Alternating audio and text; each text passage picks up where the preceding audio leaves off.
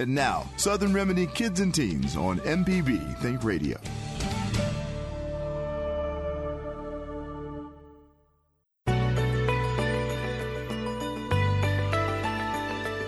This is Southern Remedy Kids and Teens on MPB Think Radio.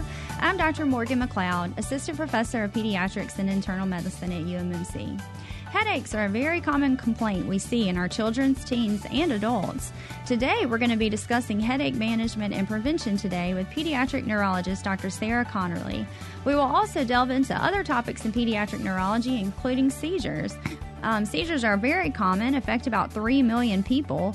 And some of you may have experience with this with your child or maybe even yourself. So we'd love to hear any questions and comments you may have. So give us a call at 1-877-MPB-RING. That's 1-877-672-7464. Or you can always send us an email at kids@mpbonline.org. So welcome, Dr. Conerly. Thank you. Thank you for having me. Yeah, so Sarah Conerly is a pediatric neurologist at the University Hospital, at the Batson Children's Hospital. So a little background about what a pediatric neurologist is. So a neurologist is a physician that specializes in treating disorders of the nervous system, which that includes the brain, the spinal cord, can be muscles, the nerves too. And so they do a pretty good bit of training. We do. Sarah completed 3 years of pediatric residency and then went in to do 3 more years in neurology training. So she is very qualified to answer any and all of our questions. So please give us a call and let us know if you have any questions or any stories and experiences that you want to share with us. So today we were going to start off by talking just about headaches, because I feel like I see headaches in kids, definitely in teenagers. It's a very common complaint in teenagers, and my adult patients as well. Headaches are something that plague all of us. Yeah, they definitely do. So across, any age group, at least 1 in 10 are going to have a headache, a significant headache, during a period of time. And children, we know, especially teenagers, that's really getting up to even like 25% are going to have significant headaches. So definitely among people listening, there's some people that are affected out there. For sure. What are some common causes, before we kind of get into all the different types of headaches, what are just some common causes that you see for just generalized headaches? Yeah, so probably the number one cause of a recurrent headache is even minor dehydration. So not getting enough liquids in, and really that's water. Drinking a lot of caffeine can make headaches worse. So just not taking good care of your body, is probably the number one trigger. Staying up late at night, not wearing glasses when we need glasses, kind of simple things like that. Yeah. Sleep is a sleep, absolutely. Making sure that you're not skipping breakfast, skipping lunch. So yeah, hunger can definitely do it. Yes. And there are certain foods and different things. You mentioned caffeine. But certain foods that seem to trigger headaches in people too. So caffeine, we say it is a drug, so use it like a drug. So don't take it every day. You can take it when you have a headache, but not every day. But foods, the biggest one is actually MSG. So it's in Chinese food, but it's also in any flavored chip or cracker, pretty much. That monosodium glutamate, especially the hot chips that kids love to eat. It's loaded with those. So. But others like preserved meats, nitrites and nitrates is what's in that. And those can be a big trigger for headaches as well. Yeah. So when somebody comes into clinic for headaches, one of the things that we always do is we take a very thorough history and an exam. But you can learn a lot about what is probably causing somebody's headaches by just talking to them and getting a good history. So we usually tell people to do what we call a headache diary. That's right.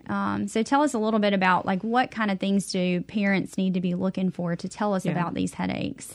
When we say, keep a headache diary, we mean, whenever you have a bad headache or have one of your typical headaches, write down everything that happened in the 24 hours prior. So write down what did you eat? How much sleep did you get the night before? How much water did you have to drink that day and the day prior? But then also write down what this headache feels like. What side of the head is it on, and how would you describe it? Is it stabbing? Is it throbbing? Is it just dull? Is anything else happening at the same time? Meaning, do I feel sick at my stomach? Do my arms and legs feel like they're working okay? And we talk about a 24-hour recall because it may not be something that happened that day. It may not be what you had for lunch that gave you that 2 p.m. headache. It actually may be something you ate the night before. Yeah. So. Yeah, and nowadays you can just jot it down in your phone. There are loads of apps. Yeah. That's what I usually tell my patients is in their notes little app thing. Right. But I don't know if there's any other apps out there. There are, and I don't know the name of any in particular. But if you just searched basically a headache diary, there are some different ones out there that you can certainly try. Yeah, so. Or just writing them down in a journal. Absolutely. Either way. Yeah. But I know sometimes that's hard to keep up with. Yeah. Establishing a pattern is really helpful, A, because you can figure out what's triggering your headaches. Right. And B, then you can kind of show your doctor, this is kind of what's going on and maybe help figure out what type of headache you have. Yeah. And it's important to make sure you document, too, like she said, those other symptoms that you're having with the headaches, too, because as we'll talk about later, there are certain types of headaches that have other symptoms associated with them. That's right. So if you have nausea with it, or you vomit with it, or if you have vision changes or numbness, tingling, it's very important to write those down too, because that could help us when we're trying to figure out what's causing these headaches and what type of headaches you're actually having. So most of our headaches, syndromes are going to be diagnosed what we call clinically. Right. So just based off of what we see and hear in the clinic. So like what we are told, with our history, and then also with our physical exam. Right. We do a neurologic exam, which we usually do pretty much every time, but a more dedicated neurologic exam. So you may see us, making them do funny things like follow our finger, shrug your shoulders, stick your tongue out. That's when we test your strength and your reflexes, make you do funny things like stand up and close your eyes, or walk on a balance beam. Walk on the balance beam, walk like a duck. Well, yeah. That's one of the things the kids always liked is the walking like the duck. So we can learn a lot. You can. Just by that. So a lot of times people will come in and ask if they need pictures of their brain. So whether that be like a CT or an MRI.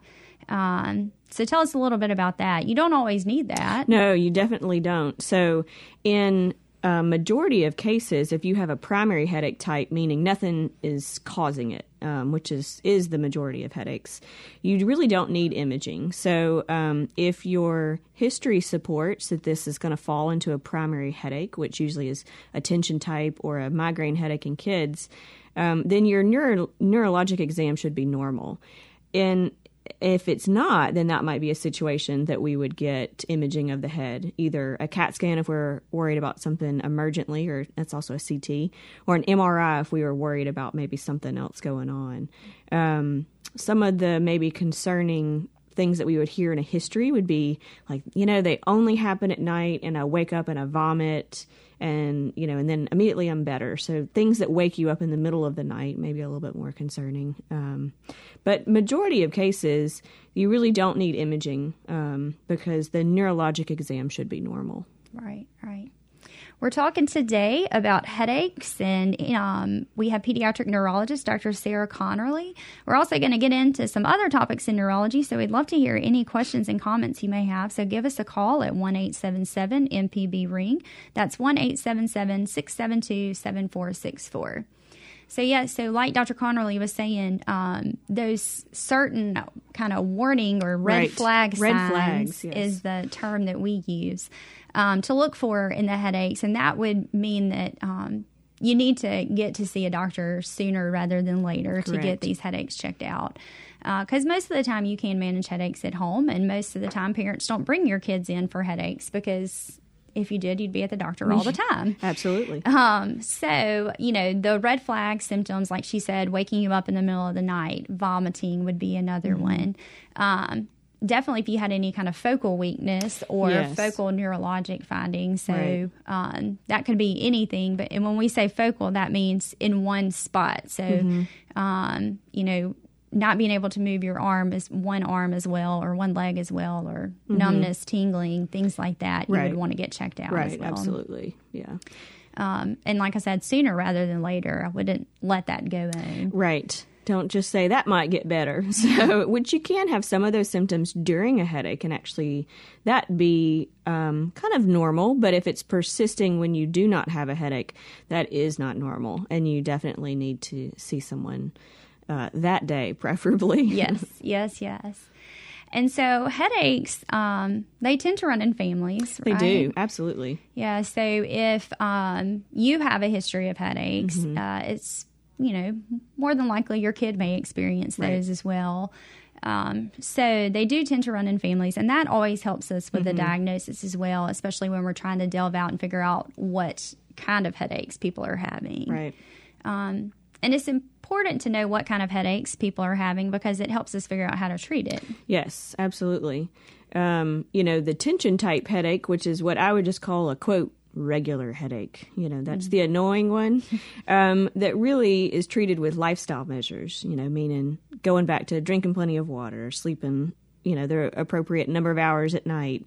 But migraine headaches sometimes do require medications or other interventions to prevent headaches. Yeah. So we're going to continue our discussions on headaches and all things pediatric neurology after the break. Give us a call. We'd love to hear any questions and comments that you may have. Call at 1-877-MPB-RING. That's 1-877-672-7464. And we'll be back after the break.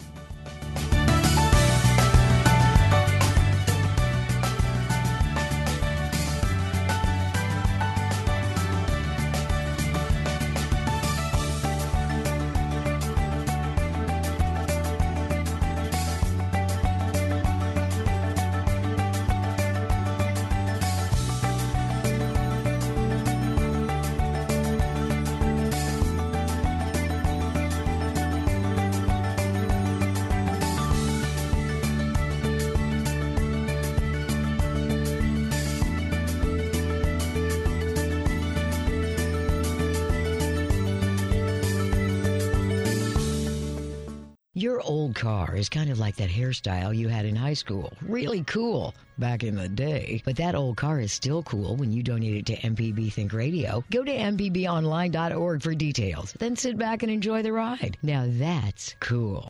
Survivors of domestic violence have limited resources, and for immigrant women, the situation is even worse. Survivors themselves want to disappear. They feel as if they can't get a restraining order, they don't feel safe going to the police. They would prefer if their location was secret. An underground network of support fills the gap for immigrant women. That's next time on The Takeaway from WNYC and PRI. Today at 2 on MPB Think Radio. News you can trust in radio built around you. Mississippi Public Broadcasting.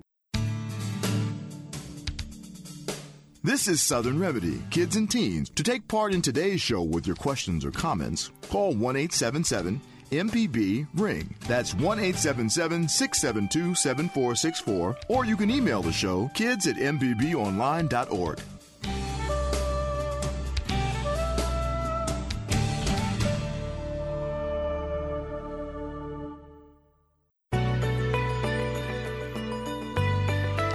This is Southern Remedy, Kids and Teens on MPB Think Radio. I'm Dr. Morgan McLeod, Assistant Professor of Pediatrics and Internal Medicine. Today we have Dr. Sarah Conerly, who is a pediatric neurologist down at UMMC in the Batson Children's Hospital.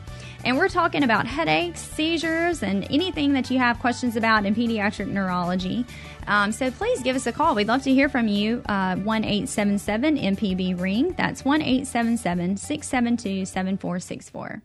So earlier we were talking about headaches and how we diagnose headaches and the importance of knowing the full story and the symptoms and how often they're happening, associated symptoms, different things that may be occurring with them, along with them, and a diet history, because we talked about how important diet is in relation to headaches. So we'll delve in a little bit about the different types of headaches and what symptoms you may see, and along with treatment for it. But we've got a couple of calls, so we'll go to our callers first. We've got Craig from Biloxi. Thanks for calling, Craig. Go ahead. Yes, good morning. Good morning. I had a case of West Nile virus a month ago, and my head hurt for a month. And that's meningitis, and can that turn into encephalitis where the infection goes to your brain? Well, meningitis is infection of kind of the surrounding tissues of the brain. Can it go to the brain? It can at times, but a lot of times it doesn't. Meningitis itself is, like I said, it's in that casing that's surrounding the brain. Viral meningitis are a little bit of less concern, like West Nile, than like a bacteria meningitis, which is can be more serious and can go to more like an encephalitis picture. Okay. How do you get bacterial meningitis? The West Nile is from mosquito. You just like you can get like a bacterial pneumonia and other things. It kind of can the bacteria can get into your bloodstream, and then that can get into your spinal fluid and into your brain. Okay, through a break in your skin. Usually, yeah. I mean, it's most of the time I would say it's probably hematologic spread or having a bacteria infection in your blood that breaks that blood-brain barrier and gets into your spinal fluid. Right. That's probably the most common. But there's a lot of people that are on immunosuppression medications for different things, like whether that be cancer or a rheumatologic process. And those are really our patients, especially in the adult population that we see. Now, we do see it in our children, some who have not been vaccinated or are exposed to different things. But majority of the time, it's usually younger children or our older patients or ones that are on immunosuppressant medicines. Okay, that was it. Yeah, thank you for your call. Okay, bye-bye. Yeah, so the viral meningitis are probably going to be more common. That's what we see. Absolutely. Fortunately. Yes. Because as Dr. Conerly said, that the bacterial meningitis can cause lots of problems and unfortunately have lots of neurologic sequelae too, so long-term problems down the road. Next, we'll go to Connie. She has a question about cerebral palsy. Thanks for calling, Connie. Go ahead. Hi, I'm not on the headache, so I'm a little off topic, but I would like to ask the neurologist. I have a great-grandson that he was born early, and through the birth he lost some oxygen, so he has cerebral palsy, which he's bright as a chip, but it affects his legs. And when he saw the neurologist, she told him that the deal is he has some gray matter, some brain that died, and the doctors explained that it will not get better, but it will not get worse. Now, I wasn't there, but I've always kind of wanted to ask this question to someone. I know that with strokes and with other things that happen with you, that you can, your brain will take up on the other side, the part that, there's so much of your brain that you're not using, and sometimes it will compensate. Do you understand? Yeah. So I'm probably not making good sense. No, you're making perfect sense. So, but I wonder why that his brain. Now he's done the casting. He uses a walker, and he's 4, and he's really doing excellent. He's in therapy 3 days a week, and he's really doing excellent. But I just wonder why his other side of his brain will not compensate to tell his legs how to work. Well, so, Can I hang up and listen? I can hardly hear you. Okay.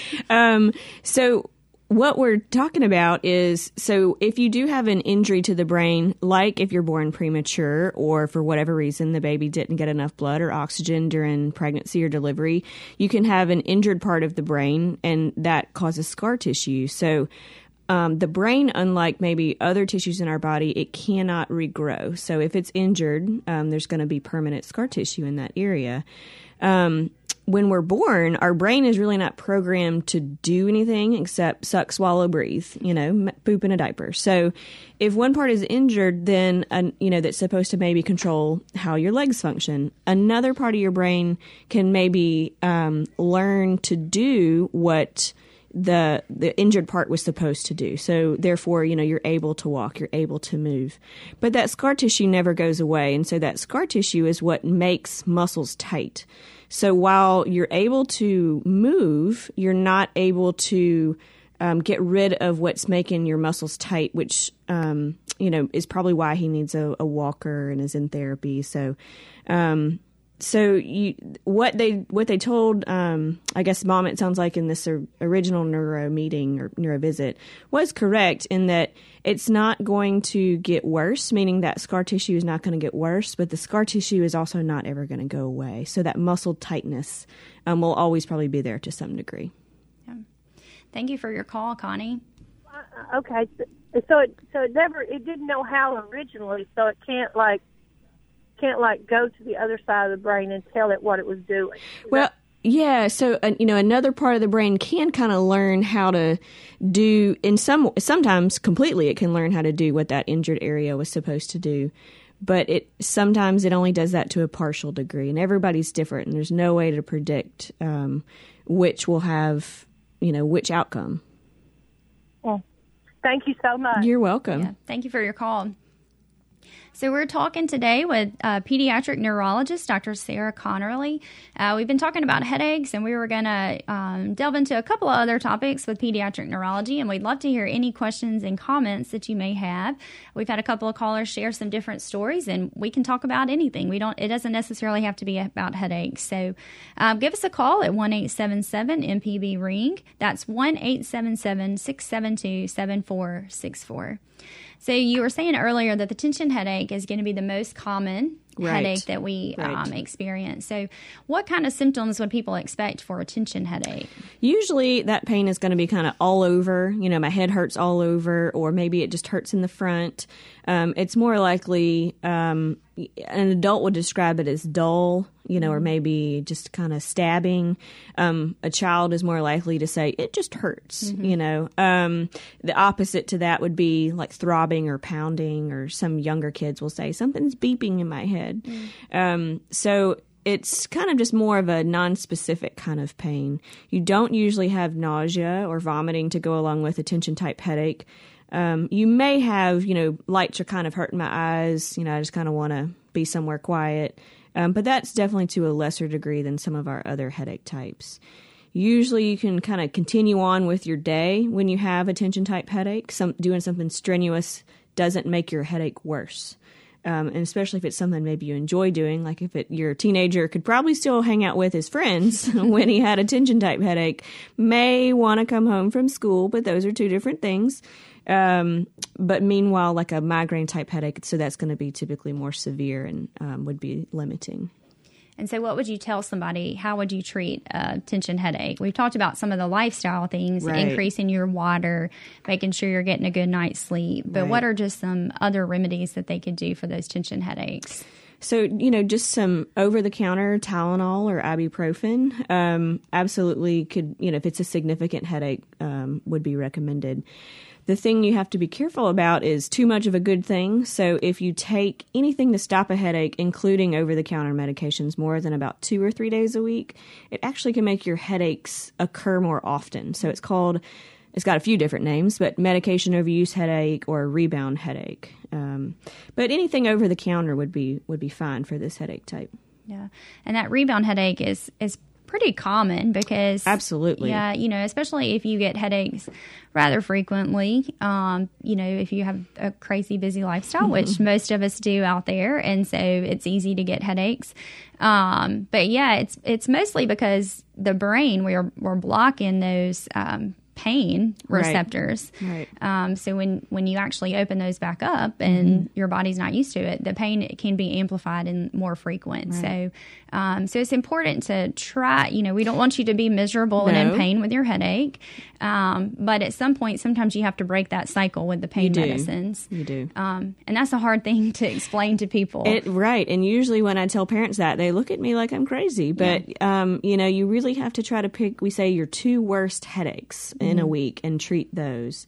And then, other ways that maybe could make especially a tension type headache go away is, like we mentioned, so dehydration could be a trigger for it. Sometimes it can be a treatment for it too, meaning drinking plenty of water. So if you have a headache, drink a full glass or bottle of water, first. Make sure, have a little snack. Make sure that your blood sugar's not low, things like that. And then you may not even need your ibuprofen. Yeah. All right, we'll go next. We've got another caller. We've got Roberta, Natchez. Go ahead, Roberta. Hi, I have an infant sleep question for you. My daughter is about 10.5 months old, and she is really struggling with teething right now. And in the past, we haven't had very good results with ibuprofen or Motrin, either, baby Tylenol or baby Motrin, in treating that. And, I don't want to just wait it out because she's obviously in pain and really restless at night. What are some other things? I mean, during the day, it's easy to just give her like a frozen washcloth or a teether toy, but what are some other things that I can do at night to just help her? That's tough. And I say it's tough as a mother because, we don't want our children hurting. At night, ibuprofen, it has a longer duration that's going to last in your system. So as a physician and as a mom, I always liked that one, more at night, making sure that you're given a weight appropriate dose, asking your pediatrician, hey, how much, would you give based off her current weight? Because what's on the back of the box may or may not be 100% accurate. Meaning, maybe they could have a little bit more, but definitely you always want to talk to your pediatrician about that. I wish I had better answers. For teething. Yeah. And a lot of those topical teething medicines that had the lidocaine and different things or a derivative of the lidocaine, we don't recommend those anymore. No. Right. Because they can affect the way oxygen carries blood to your body. We try to avoid those. But like you said, cold things, not necessarily, it doesn't have to be frozen, but the cold tends to help. So cold things, letting them gnaw on things. But the nighttime is definitely difficult. It is. But like she said, give them a little Motrin or ibuprofen before they go to bed. And making sure that it's the appropriate dose is very important. And you can alternate the Tylenol and Motrin as well. We like to space a dose out every 6 hours for each, but you can actually give something every 3 hours. So when it's getting really bad, if they had, Motrin at 9 o'clock, it would be okay to give them a little dose of Tylenol at midnight if they were to wake up. I wouldn't redose the Motrin, but you could give some Tylenol. So that just gives a little extra pain control for that. Sometimes teething can last for a while, but hopefully, sometimes it only lasts for really bad for a couple of days till that tooth pops through. So, but we're working on quite a few, so we're almost on a week of it. But like you said, it could be like tonight; it'll just pop out and she'll be completely fine. Just cross your fingers. Yes. I wish we had some things. They have those little amber necklaces and things like that now that some people think helps. My cousin swears by it. She used it for her third child, and she didn't use it for her first two, and she swore that it helped with the third one. There's just not a ton of evidence out there that says that helps, but that is a natural thing that a lot of people are doing these days, is wearing those little amber necklaces. But Tylenol and Motrin are unfortunately about all we have besides the little cold teething rings and things like that. All right. Well, thank y'all. Good luck. I hope y'all get some rest. Good luck. Thanks. Thank you for your call. So we'll continue our topic about pediatric neurology. We'll talk a little bit more about headaches, particularly migraines, because that's very common, and I myself have suffered from them. Me too. So we understand how annoying they can be. So we'll talk more about migraines, and we can talk some about seizures or any other topics that you may have. So give us a call at 1-877-MPB-RING. That's 1-877-672-7464. And we'll be back after the break.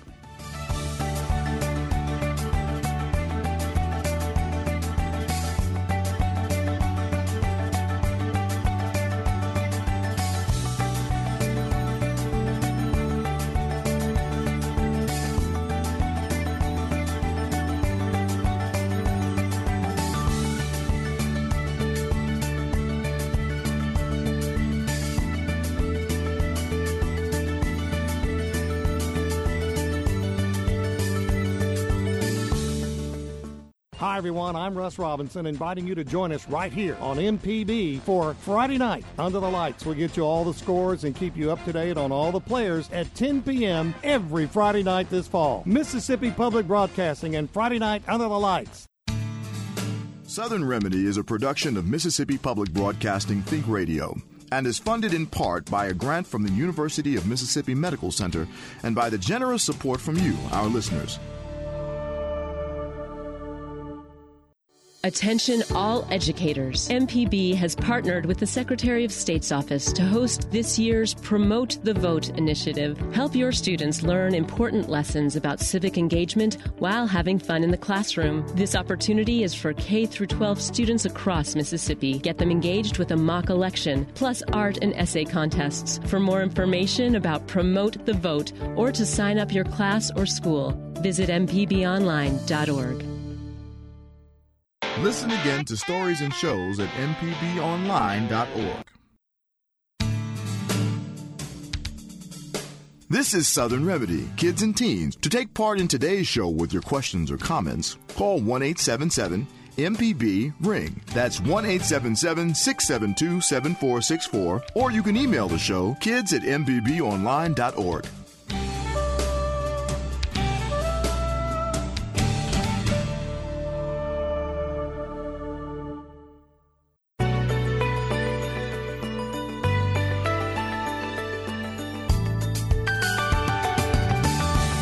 This is Southern Remedy, Kids and Teens on MPB Think Radio. I'm Dr. Morgan McLeod, Assistant Professor of Pediatrics and Internal Medicine. Today we have pediatric neurologist from the Batson Children's Hospital, Dr. Sarah Conerly, on with us. We've been talking about headaches, but we've had some calls about other topics in neurology, and we appreciate your calls, and we'd love to hear more from you. So give us a call at 1-877-MPB-RING. That's 1-877-672-7464. So we mentioned tension headaches and treating them with over-the-counter and lifestyle modifications. Migraines are a little different and a lot of times require, depending on the severity of them and the frequency, prescription medications. Right. And so those are reasons why you would need to go to your doctor, because we do have some pretty good treatments for migraines these days. So we'll get into that, but we've got a couple of callers, so we'll go first to our callers. We've got Catherine in Jackson. Go ahead, Catherine. I had a question that actually spans from childhood to adulthood. The use of cellular phones or other handheld material or video games, are you seeing a rise in headaches because of the use or overuse of these objects?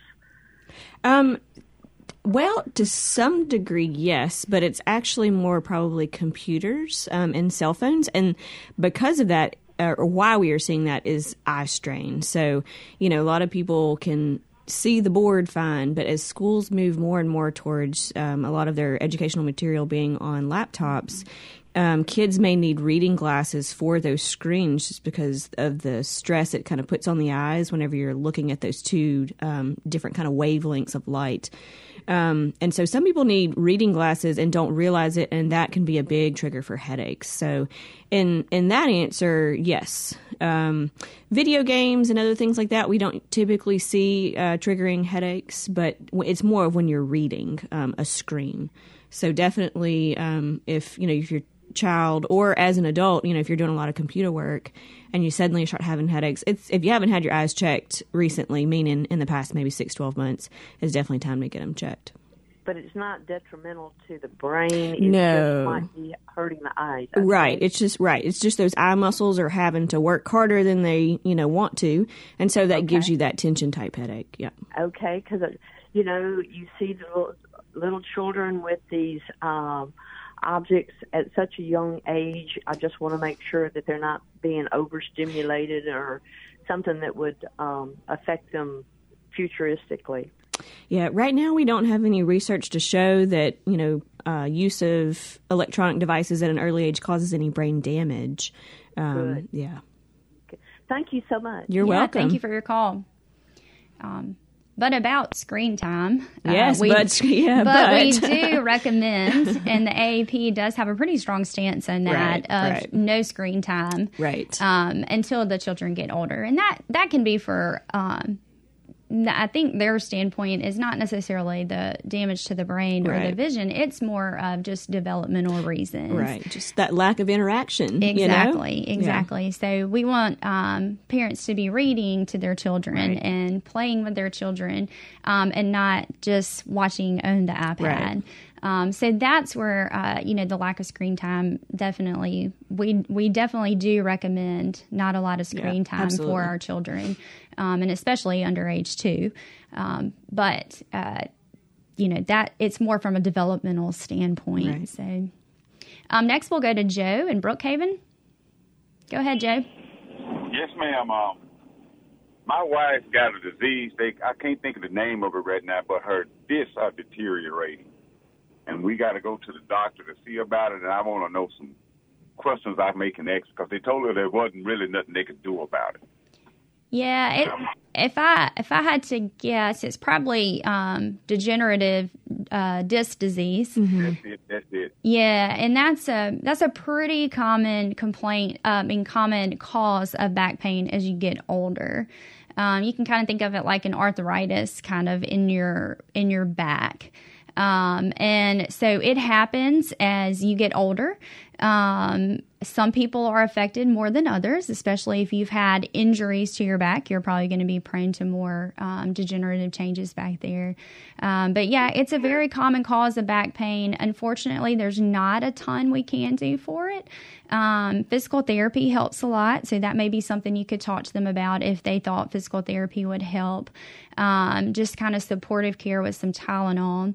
There are also some pain management doctors that can do some different injections and things like that are just some local procedures that can help. But a lot of times we don't take to surgery. Well, not me. The neurosurgeons don't take, or orthopedic surgeons don't take to surgery a lot unless there's some compression that they see from on the spine and the spinal cord from all the degenerative changes. Okay. See, she had an injury in 2012. She fell and she broke the bone that your head spins on, that your head rotate on. Uh-huh. And it took almost a year before they found out what it was. They thought it was convergent dysfunction. Mm-hmm. Before we know it, they stuck in the state hospital and thought it was a mental thing, and it's at the state hospital where they found out what was wrong with her. And she was paralyzed about a year. Oh my goodness! I had to be a husband for that year. Oh yeah, I bet. Well, she'll never be perfect anyway. She's perfect enough for me. Yeah, well, that's good to hear. But I wanted to know when we go there next week. I want to know questions, and then what I can ask the doctor to kind of help her out some. Yeah, well, I would ask them about if they thought some physical therapy may help, because that's usually one of the first places we start is some physical therapy, and the physical therapy helps them with some stretching and different strengthening exercises that they can do, and that's usually where we like to start, unless there is any concern that it could be on the compression to the spinal cord. Okay. Yeah, she was paralyzed from the mouth down. Oh, goodness. Wow. Well, I'm glad she's doing much better, and I hope y'all's appointment goes well and that you get the answers that y'all need. Y'all not getting it. I think she was paralyzed from the mouth down. Mouth still worked. All right, yeah. All right, good. Thanks for your call. Okay, bye-bye. We're talking today about pediatric neurology, and we'll continue our discussions about headaches. We'd love to hear any questions and comments, so give us a call at 1-877-MPB-RING. That's 1-877-672-7464. So migraines, tell us a little bit about what would be different between a migraine and a tension headache. Yeah, so a migraine in adults definitely is more likely to be on one side of the head. So maybe just on the right side, just on the left side. In kids, actually, it can still be both sides. And so that's a little bit different. But it's more likely, kind of as I alluded to earlier, to being throbbing, pounding, like a pulsatile headache. Younger kids, for whatever reason, they describe it as beeping, or they say they feel that they feel their heart in their head, and I think they're just trying to, tell you about that pounding sensation. Mm-hmm. It is going to be typically a more severe headache. So this is not the I continue to play. This is I'm crying, and I need to stop what I'm doing. Activity does make these types of headaches worse. So especially exercise, you're gonna need to stop. You're gonna want to stop. You can have a good bit of nausea and vomiting with this headache type, and you typically have either photophobia or phonophobia, meaning bright lights make your headaches worse, or sounds. And it doesn't even have to be a loud sound; just kind of more of a sound that's getting on your nerves can make your headache worse. You can have what we call an aura before this headache type. So that's a warning sign, something that, and it can be different things. The most common would be something that happens with your vision. Maybe you suddenly see squiggles in your vision or bright lights, and it's a warning for your migraine that's about to start. Mm-hmm. Yeah, I would, and the other thing is sometimes people have smells. Yeah, that's can. Another one. Mm-hmm. But vision is probably that's the biggest one. Yeah, that's the one I would experience before I had my migraines. And the migraines, we had talked about how headaches tend to run in families. Yes, and migraines are a big one that run in families. Yes. So usually at least 50% of the kids that we see, if probably it's more, there's a family history of migraines. Yeah. And so for migraines, like I said, we do have a lot of prescription medicines that we use to help prevent migraines. But that kind of more depends on how often the headaches are occurring before we start a treatment for those. So usually we say if they are 4 or less in a month, maybe we don't necessarily need something that we are taking every single day. Now, if all 4 of those are very debilitating and we're missing school because of them, then that might kind of change our story. But, if you're just 1 or 2 a month, then maybe we can just get by with symptomatic treatment, meaning, the medicine you take to stop your headache. But definitely if they're more than 4 a month or those 4 are very impactful, then we need to think about something for preventive. Yes. And there's some natural things that we can do before we go to the prescription medicines, which I tell my patients about all the time, and I know you do too. Yes. So tell us about what are some natural things that they could pick up at the pharmacy. So the one we probably use the most is riboflavin or vitamin B2. So it's been shown to prevent headaches in kids, teenagers, and adults. It's what I personally used to take for my migraines when I needed something. And it, there's no side effect to taking a B vitamin, versus unfortunately, some of our prescription medications do have side effects. So absolutely, if we can start with a natural approach, we do.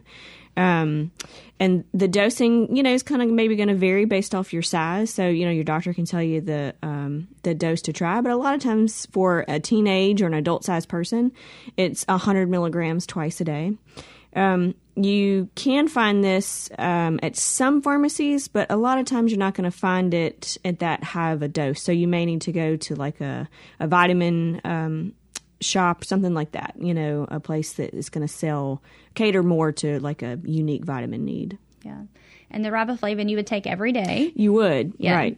And so not just when the headache occurs, it would be more of a kind of preventative thing. Right. And the good thing about the B vitamin is it's what we call water soluble. Mm-hmm. So it's very safe. You can't really overdose it because your kidneys will just excrete it if you have any extra. So that's one thing I think parents do get kind of worried about. But it's very safe.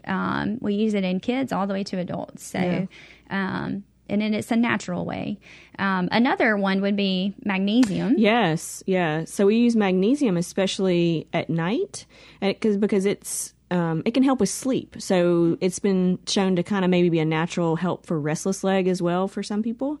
But it kind of just helps you relax. And so given that dose at night, and you just take that once a day. If you take it twice a day, that start working like milk of magnesia. And so if you have constipation, it's 2 birds, 1 stone. But otherwise, you do just want to limit that to once a day. Yeah. So those are some natural ways and that work. Yes, they really truly do work. And so that's something that you can always do before you have to get on the prescription medications.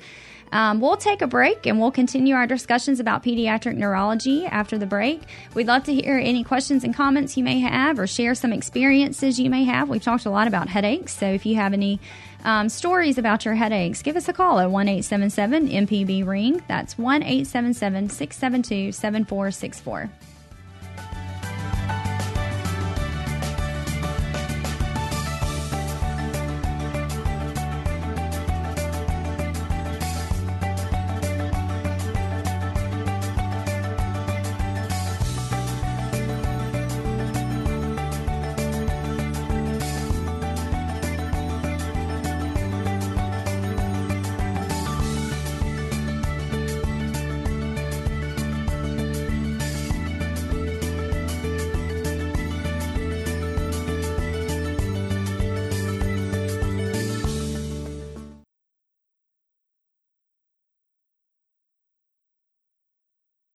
Can't get to a radio? Well, don't worry. MPB Think and Music Radio are available online and on our MPB Public Media app. It's simple. Just log on to our website at mpbonline.org to get started. This is MPB Think Radio. Last time on the Gestalt Gardener. I walk here in the mornings, and did I already say it kicked my butt this morning? It's not quite 2.5 miles each way. Sort of get pumped for the program, I see dead pine trees here and there, random trees. Most of the time they've been struck by lightning, and they get a lot of pine beetles in them. So anyway, if you've got a pine tree that turns completely brown, the ends of the branches are dead, chances are if it wasn't struck by lightning, didn't have root damage, it's pine bark beetles. And for more garden advice, tune into the Gestalt Gardener tomorrow, 9 a.m. on MPB Think Radio. News you can trust in radio built around you. Mississippi Public Broadcasting.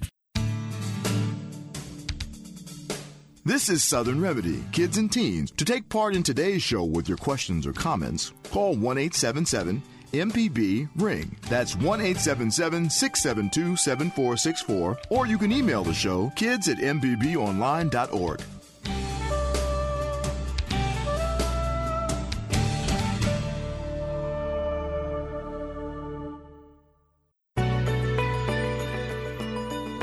This is Southern Remedy, Kids and Teens on MPB Think Radio. I'm Dr. Morgan McLeod, Assistant Professor of Pediatrics and Internal Medicine at UMMC.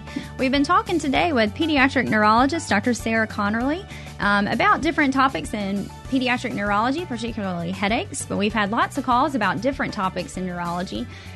We still have a few minutes left, and we'd love to hear from you, so give us a call at 1-877-MPB-RING. That's 1-877-672-7464. Looks like we've got another caller, and we'll try to get to her before the show ends. So go ahead, Debbie. Hi, thanks for taking my call.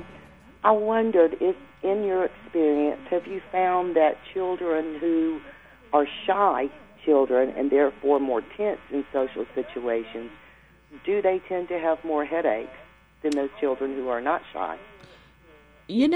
I can't say I have found that. I mean, I'd certainly understand the thought process there, but I can't say that I have seen that. I think, kind of your personality or your tendencies don't necessarily, trigger headaches, with maybe the exception in our, younger kids and older kids, if they have any mood issues like depression or anxiety, those, maybe can trigger headaches. But just being shy, I don't know that I've necessarily made that association. Well, it might be something you might. I'll think about that in the future. Okay. Thanks for taking my call. Thank you. Yeah, thank you, Debbie. You're welcome. So we've talked a lot about headaches. One thing that we were going to try to talk about real fast before the show ended, because it is a very common thing we see, is what we call a febrile seizure or a fever seizure. Mm-hmm. So seizures that you get when you have a high fever. because it's pretty common. 3 to 4 kids out of 100 kids, it was the statistic I read. So we do see that, usually between 6 months and 5 years old. So tell us a little bit about what to do if you have a febrile. Well, let's start with, why do you get these febrile seizures, or when would you get it? Not just how. It's not how high the temperature is. Right. It's how quick the temperature got there. So, it doesn't have to be a 105, 106 fever. It can be a 101 fever. But if it went from 0 to 60 very quickly, that is what gives you that febrile seizure, that quick spike. And so usually the child is totally healthy. You don't even realize that they're sick. And that febrile seizure, that seizure, is the first sign of their illness. After it's over, you feel them and you're, gosh, they're so warm, and you realize that they have a fever at that point, which is the typical case for things. It's usually a shaking, jerking all over type of seizure versus maybe like a staring type. And they usually are going to be pretty brief, meaning a couple minutes. For a parent, that does feel like forever, but they are usually self-resolving in a few minutes. Yeah. So what would you tell a parent to do if they saw that their child was having a seizure? And it does seem to be, well, it could be a seizure in general, but we're going to go with febrile seizures now. What are some tips that they can do when the child is having a seizure? So in the middle of the seizure, the number one thing is keeping the child safe. So, we say try to roll them over to their side. Their left side is preferable if you can remember that. But again, adrenaline is high. Making sure they're not going to fall off of wherever they are. So if they're on the couch or sitting in a chair, try to put them onto the ground. Never, ever, ever put anything in their mouth. The swallowing your tongue thing is not a thing. So you cannot swallow your tongue. And when someone is having a seizure, that jaw clenches down, and even if you put a metal or a wooden spoon in their mouth, they could injure themselves. They could break that object or break a tooth. Never try to hold the child down. Don't try to stop the movement, but you can cradle their head and keep them supported. Yeah. And then, we say try to time it. Try to find a watch or your phone and to see how long it's lasting. And if you're starting to approach that 5-minute mark and it's not stopping on its own, if you don't have rescue medicine, meaning this is the first febrile seizure your child is having, it's probably time to start calling 911. Yeah. And, after your first one, we would recommend at least getting evaluated. Yes. But, after you've had one, the likelihood of having another is, if you had it under 1, it's actually 50%. Yeah. So it's pretty high that this will happen again. So if it's the first time, we definitely recommend going to be evaluated. But if they get checked out, everything is fine. If they have another one, we just make sure we treat supportively. Absolutely, yeah. And one thing to note is that just because you have a febrile seizure does not mean you're going to have seizures later on in life. That's correct. Actually, most children that have febrile seizures do not have seizures later on in life. So we've had some great discussions today with Dr. Sarah Conerly, and we really appreciate her coming on today and answering all your questions. Thank you for your calls and comments. This has been Southern Remedy, Kids and Teens. It's a production of Mississippi Public Broadcasting and Think Radio, and is funded in part by a grant from the University of Mississippi Medical Center and generous support from listeners like you. Today's show was engineered by Jay White. I'm Dr. Morgan McLeod. Join us next Thursday for Southern Remedy, Kids and Teens. And stay tuned for NPR's Hearing Now, coming up next on MPB Think Radio.